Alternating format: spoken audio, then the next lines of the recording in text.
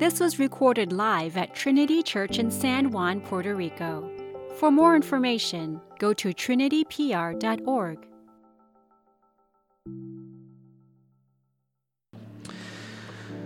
So we are here continuing our Christmas series through Advent, our Advent series. We've kind of been looking at hymns. And to introduce this one, I'd like to cover this idea of waiting, this expectant waiting. It's obviously most poignant in children. When you ask them to wait, you can just see it bottling out of them. They just can't quite do it. They're just so excited if it's a good thing and if they can almost see it. But if it seems like it's too far away, there's despair and they're defeated, right? Just like head hung low. It's never going to happen. This isn't just true with children, though. It only takes one visit to a doctor's office in Puerto Rico for me to feel the very same things about waiting. There's a lot of waiting involved in our lives. And I've found that I can be a very impatient person. Very impatient. And I've wanted to ask myself, why am I so impatient? Why can I get so frustrated by these things? Is it because of my own pride? Do you know how important I am, all the things I have to do today, that I would be so delayed? Or is it because of fear? I really need an answer to this medical problem that is keeping me awake at night in pain, and I'm afraid and I would really like an answer. And this waiting is extra torment. Waiting is even more difficult when it feels like there may not be an end. Maybe after finishing the doctor's appointment where they say, we still don't know. We're going to have to wait for more tests. I think that sometimes waiting for Jesus feels like it's never going to end. Our day-to-day lives feel like it's the same yesterday as it was today and will be tomorrow. And we know that Jesus is coming back, but I honestly can't exert the energy that it takes to keep eagerly expecting him anymore. So as we've been looking at Christmas hymns, we've seen some biblical themes show up in the past few weeks. We looked at joy in the hymn, Come Thou Long Expected Jesus. We looked at peace in the hymn, Hark the Herald Angels Sing. The hymn this week, though, that's providing us our theme of waiting and how to wait, comes from kind of a haunting hymn that we all sing around Christmas, titled, O Come, Emmanuel. And it's haunting because as it sings, all of these things that they're asking to come and make right can be suddenly interrupted by this wonderful chorus of rejoice, rejoice. And it seems almost out of place, right? The minor key notes of our waiting is all of a sudden this inbreaking of rejoice, and we're like, why are we rejoicing again? What are we rejoicing about? O come, Emmanuel. The lyrics were translated into English in 1850. The music appears to be derived from a funeral song sung by French nuns that's originated maybe around the 1500s.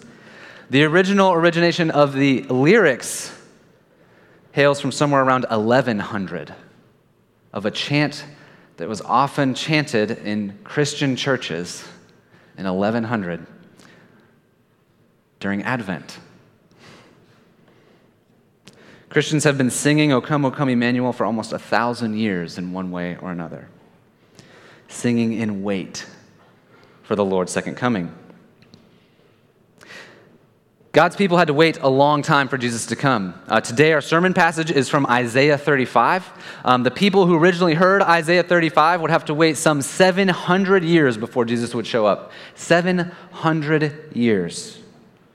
And if we take the earliest or originating date for O come, Emmanuel, it's been 1,000 years of us singing that song, but it's been 2,000 years of Christians waiting for Jesus to come again. How do we wait? How can we continue to do this kind of waiting? How can we hold on to this expectation? My hope is today that Isaiah 35 will teach us how to do that, teach us how Christians have waited, not even before Jesus came and after they have waited, that Christians needed to know, they needed to have hope, and they needed to live. Those are going to be our 3 points today. They needed to know, they needed to hope, and they needed to live.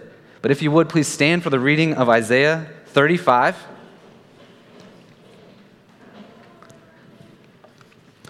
This is God's word that teaches us how to wait. The wilderness and the dry land shall be glad.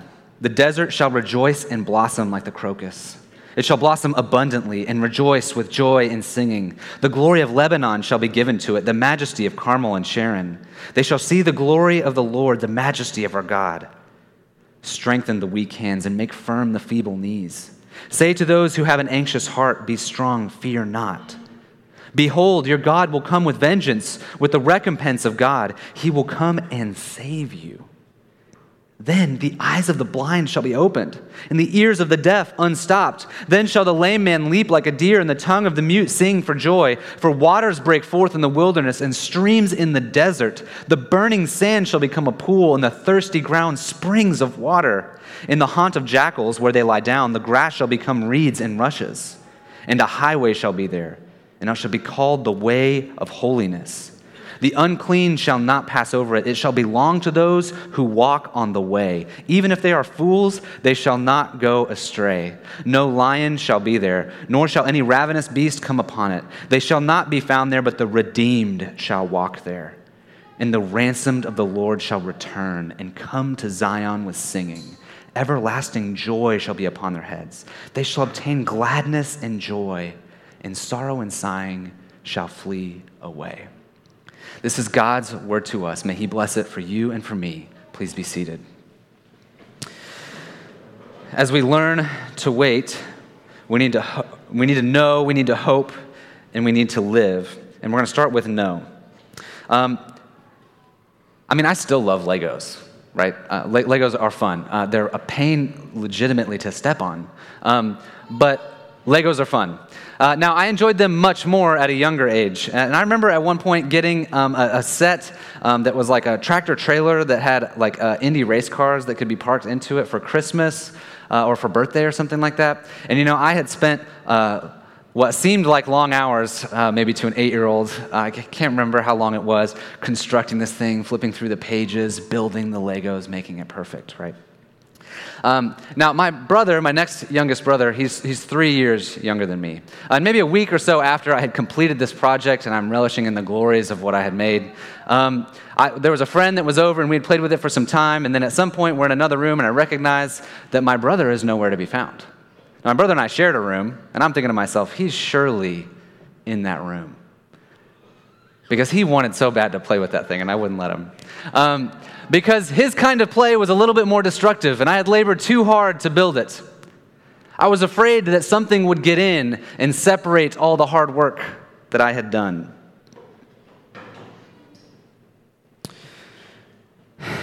Part of our difficulty with waiting is thinking that we have been abandoned, forgotten, or left behind. And I think God's creation, ourselves included, might feel like they've been left behind, forgotten, or abandoned. Because something got in that wasn't supposed to be there. God had a good creation, and it was perfect in every way. The best God making the best creation in the best way. He was the best Lego builder there ever was. But something had gotten in. Something had dismantled it. And it wasn't simply just a couple of bricks out of place. It was separated apart at its very foundation, brick by brick. Satan had convinced the pinnacle of God's creation, man and woman, Adam and Eve, that they could be like God. And this resulted in the pinnacle of God's creation, mankind dying. And God's creation, which should have had no end, had an end. God's creation started dying. Instead of life, there was death. Instead of peace, there was war. Instead of work being good, it was cursed. Instead of love being pure, it was advantageous. Instead of a garden, there were thorns, wilderness, and a desert. You see, throughout the Bible, Creation is bound to what happens to its caretakers. Creation itself is bound to what happens to you and to me. Throughout the Bible, creation itself is described as groaning out to God, groaning out in order to praise Him. I always thought that was a funny thing. Like, what does creation have to do with like praising God? Aren't they just praising God like they've always been? Well, if humanity was to tend to creation, it seems that their job was to make sure that creation itself, like this earth, everything around it, our families, everything that's included in everything that's been created, was to be in right relationship with God. It's almost as if humans' jobs when tending to the garden was to make creation praise God better. That was their job. And when humanity was in right relationship with God, creation would be in right relationship with God. But because humanity is not in right relationship with God, creation cannot praise God to the fullest extent that it was made to. And it groans. It cries out. In some sense, it says, Lord, I was made for so much more than this, and my caretakers have failed me. Remember when Jesus came into Jerusalem riding on a donkey and the Pharisees wanted the people to stop praising him? But Jesus said if the people stopped praising him, that the rocks themselves would cry out. Maybe another example is when Jesus died on the cross, the earth shook.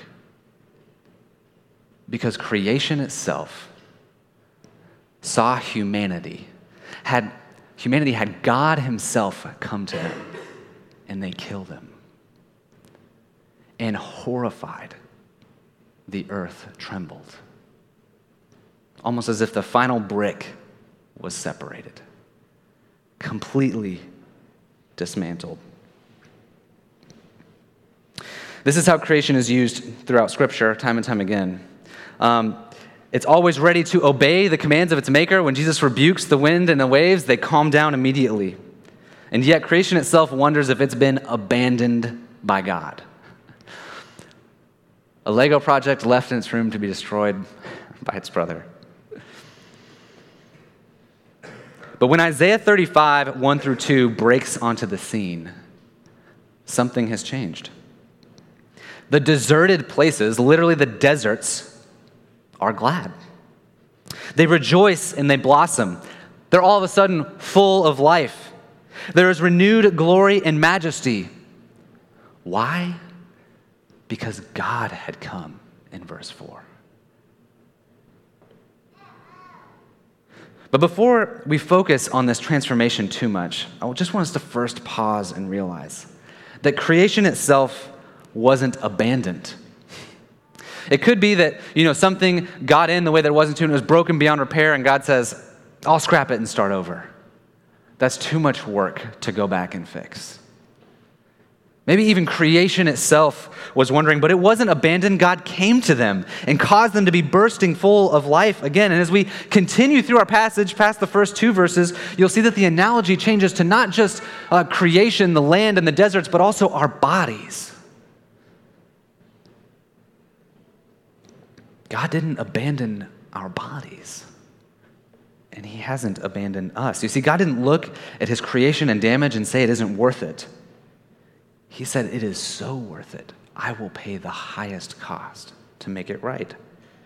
God doesn't look at you and say, no matter your background, no matter the damage that has been done, and say you aren't worth it.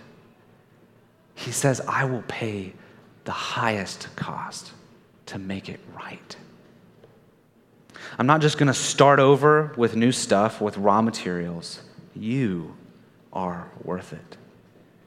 The first thing in learning to wait with great expectation is to know that we are not abandoned.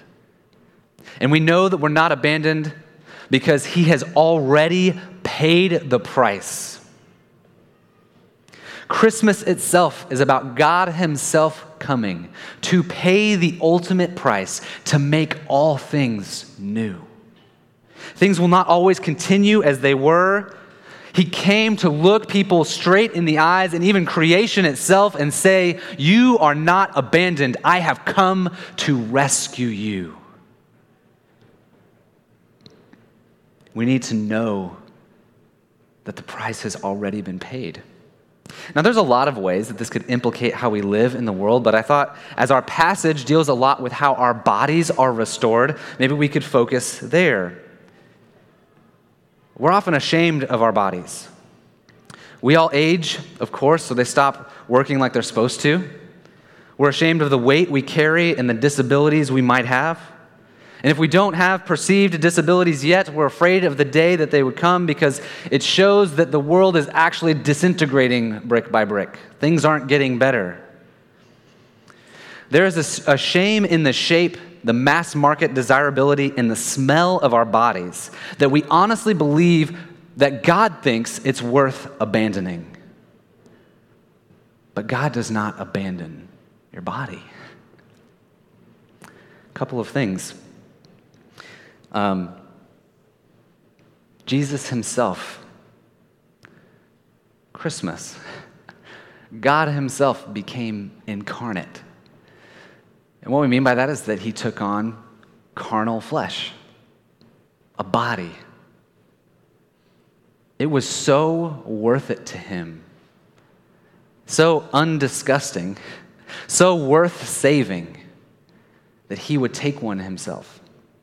And not just that, it's not like he assumed it for a little bit of time, for 33 years while he walked on the earth. I think we often forget that he died in his body, and he rose again in his body, and he ascended in his body, and Jesus right now is in his fleshly body.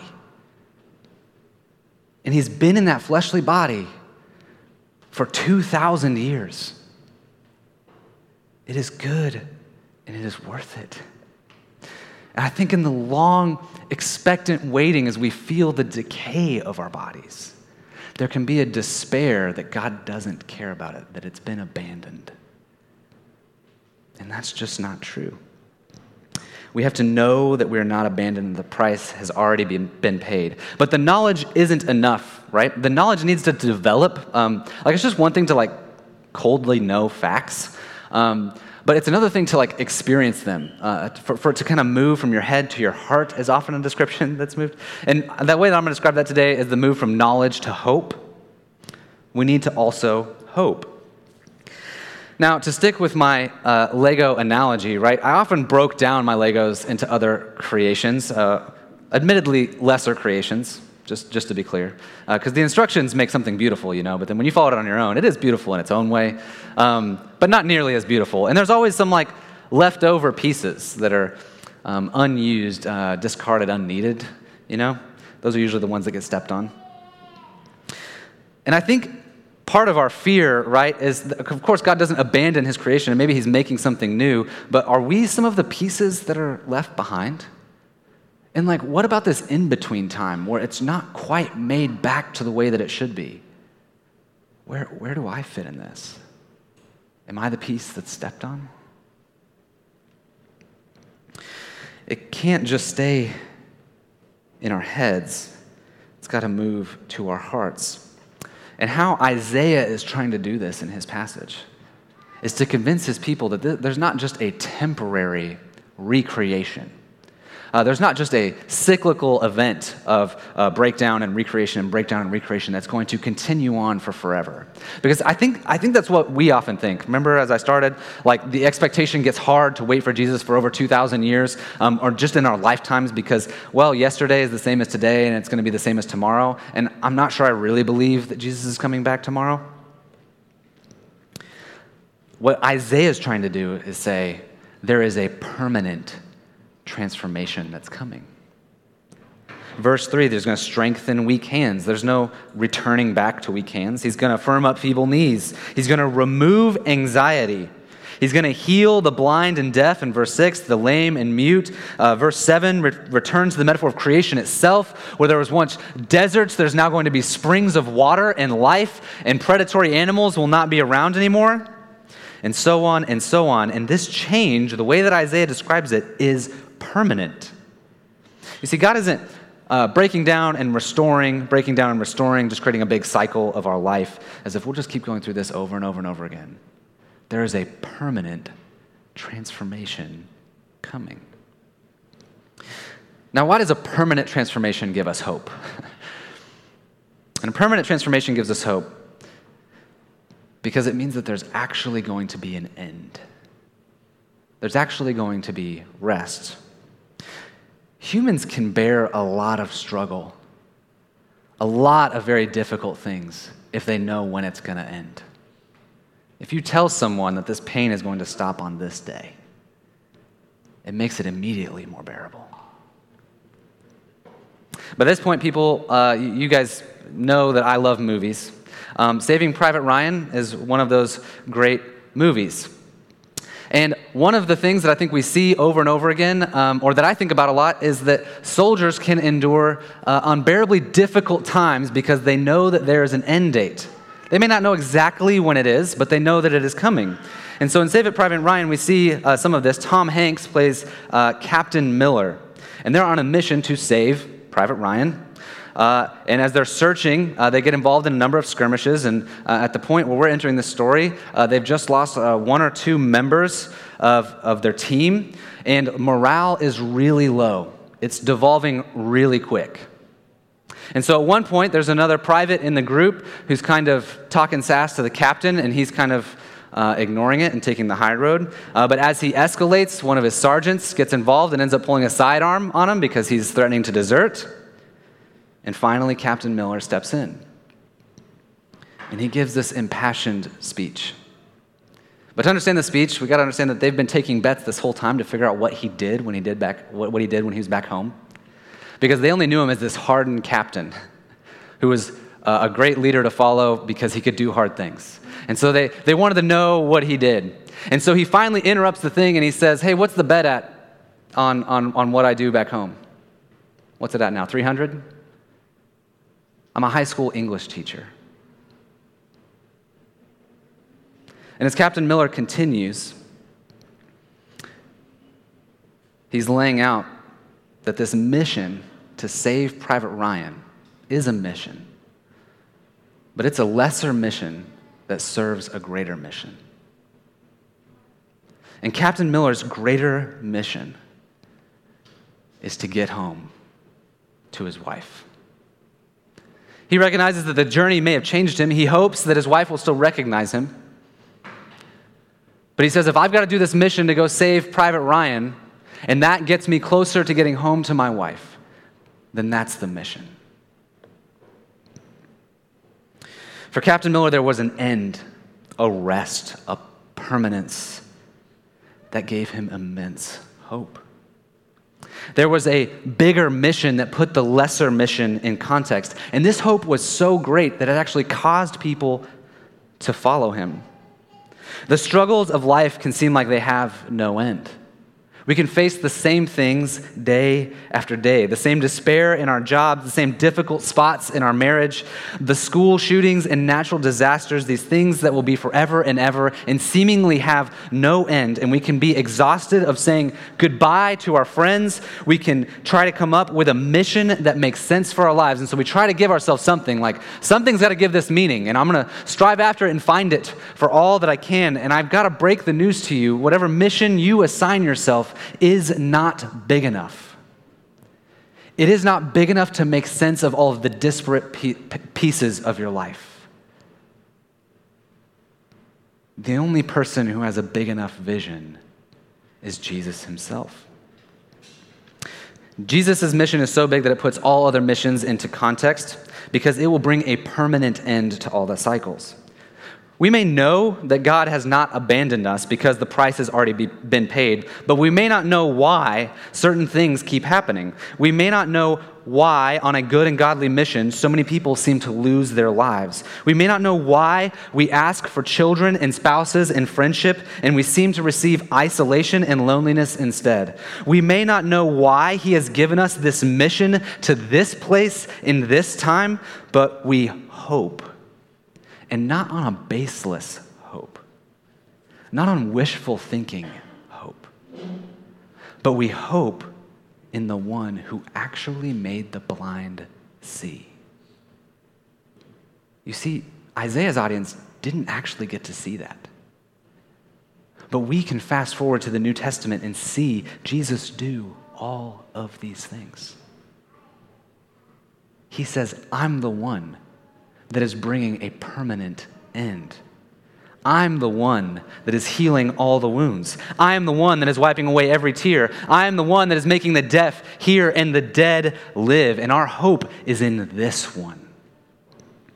And the hope is so strong that it drives us to say that it's almost here.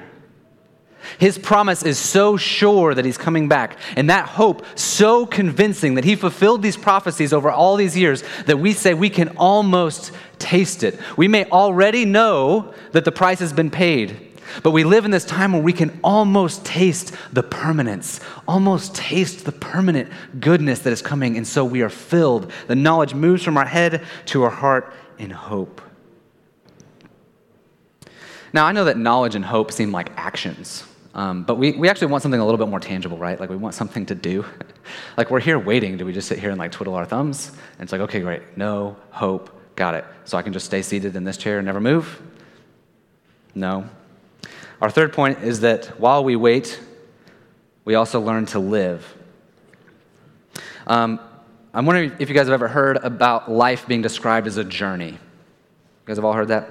Like life's described as a journey. And the analogy of our life as a journey is a good one, and the Bible has lots of analogies that would support that, of sojourning, of traveling through the land. We're actually about to see this at the end of Isaiah 35.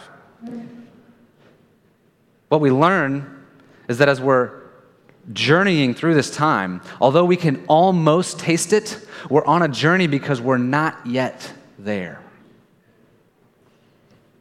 We're not yet there. Life still needs to be lived.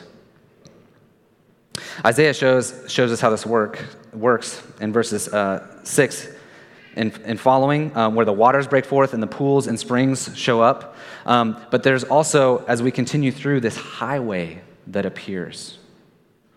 This highway that's surrounded by these waters breaking forth and pools and springs and no dangerous animals. There's no danger on this highway. The unclean are not found there because the redeemed walked there.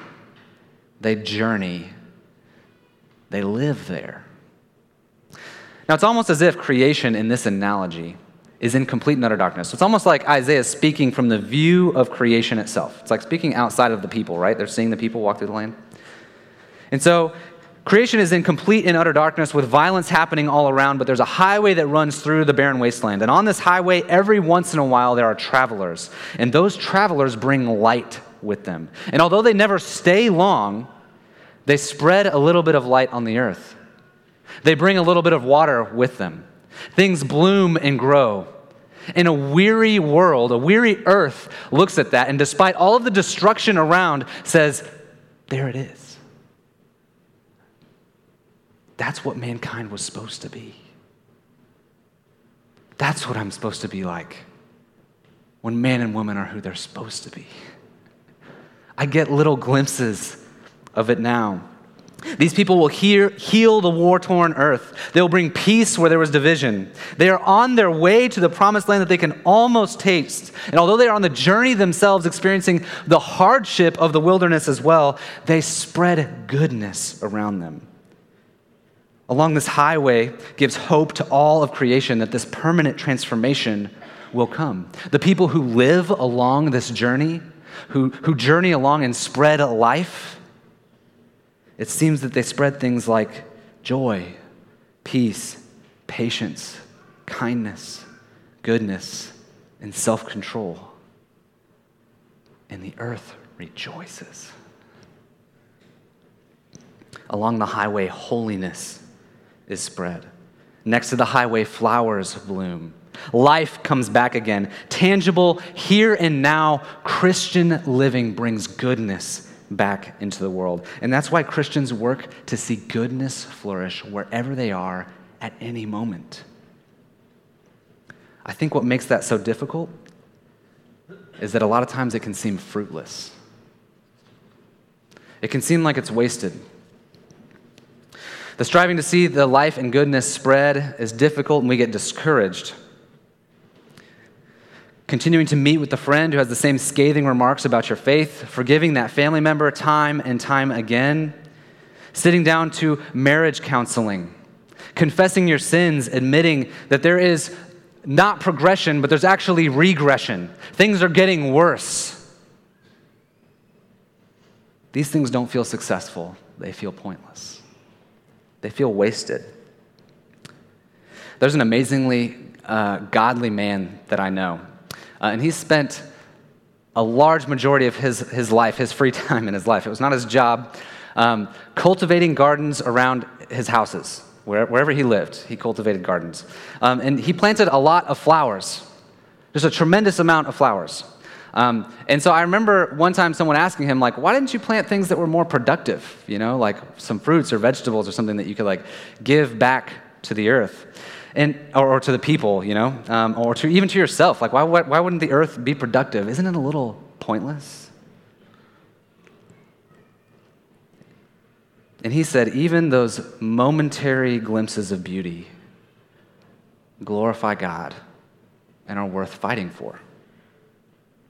God has made everything with a purpose, but not everything is productive in our sense of the term.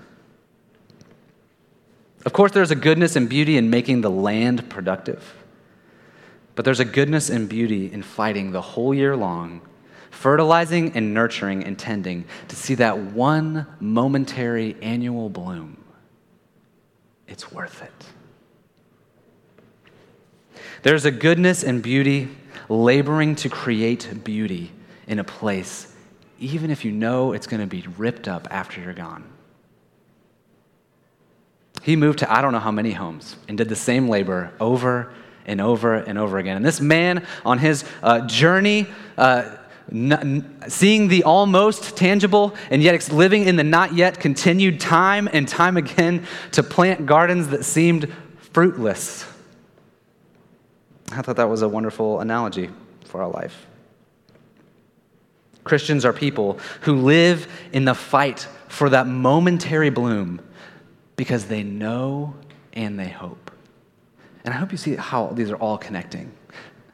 You can't live in expectation the way that you're supposed to if you don't know that God has already saved you and that you don't hope in the almost that you can taste. That there's a life worth spreading even if it seems fruitless is a worthwhile endeavor. There's a children's song that we've been listening to recently in our house, and it's about Mary, the mother of Jesus, consoling Eve, the first woman. Now, Eve needs consoling because she and her husband are the ones that brought the death and havoc on the world. And so there's kind of this imagining of what it's going to be like when Eve and Mary meet each other face to face. And so the song that is being sung is Mary consoling Eve, saying, Eve, my sister, the promised one is finally on his way. And the chorus of this song, again, it's a children's song, just repeats this phrase, almost, not yet, already. Almost, not yet, already. Almost, not yet, already. I can't think of a better phrase that marks people on that highway. Knowing that the already has been paid for, the almost is almost there. And yet in the not yet, we live. We sing along this highway, and Isaiah recognizes it as well. And we sing songs like this one, and we sing songs like O come, Emmanuel, because we know that God has not abandoned us because he's already sent his son. We know that the fullness of salvation is almost here, and we hope as we live in this not yet, we bring life, Christian life, to bear wherever we are.